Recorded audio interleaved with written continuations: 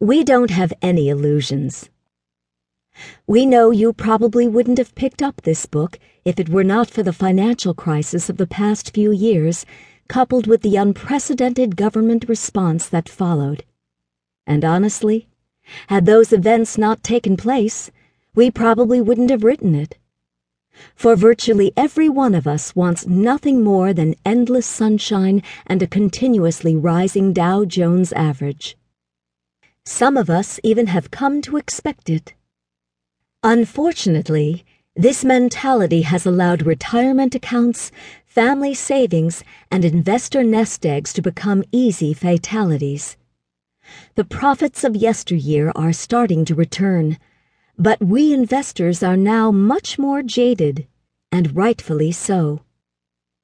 Most of us grew up during a period the French call les 30 Glorieuses, the Glorious 30, 1945 to 1975. The term was coined by a French demographer who watched firsthand as the country, decimated by 2 world wars, rose to have the highest standard of living worldwide in the early 1970s. Likewise, the United States and the United Kingdom enjoyed decades of relatively uninterrupted prosperity in that same period. Those decades were brimming with prosperity for citizens of most Western economies. Most of us weren't around for the Great Depression, so we couldn't comprehend how far or just how fast the economy could crumble. And only a few of us appreciate how the Second World War decimated industrial competition from countries like Germany and Japan, and how that positioned the United States to lead the world economy during the 1950s and 1960s. So where does it leave us? It leaves us with a generation of people who are less financially spry than their forefathers of previous generations. Much like the age of Pax Romana hid the deeper truth of the Roman Empire's slow decay and ultimate collapse, so too had the Les 30 Glorieuses masked a more complicated truth for Western societies. Fight or flight. The courage to see beyond. But let us be clear, this book is not about fear-mongering.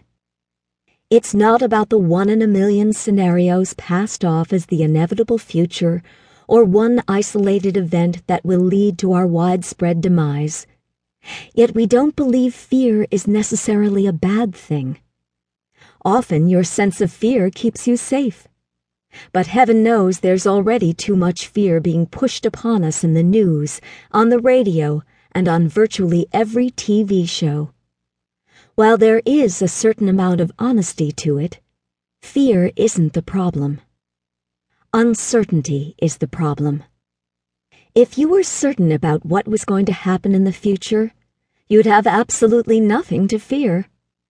Horrible accidents, disasters, stock market crashes. Knowing about these things ahead of time would allow you to prepare accordingly. While absolute certainty is impossible, if you at least had an idea about the likelihood of something threatening you or your wealth, you'd be much better off to protect yourself against it. You'd take steps to give yourself some insurance just in case the worst scenario came to pass. And that's what this book is about. It's about preparing yourself for the immense financial uncertainties you face as a saver or an investor in the 21st century. We reveal the major financial threats and reasons why you must act to ensure your wealth, plus give you clear actions to take.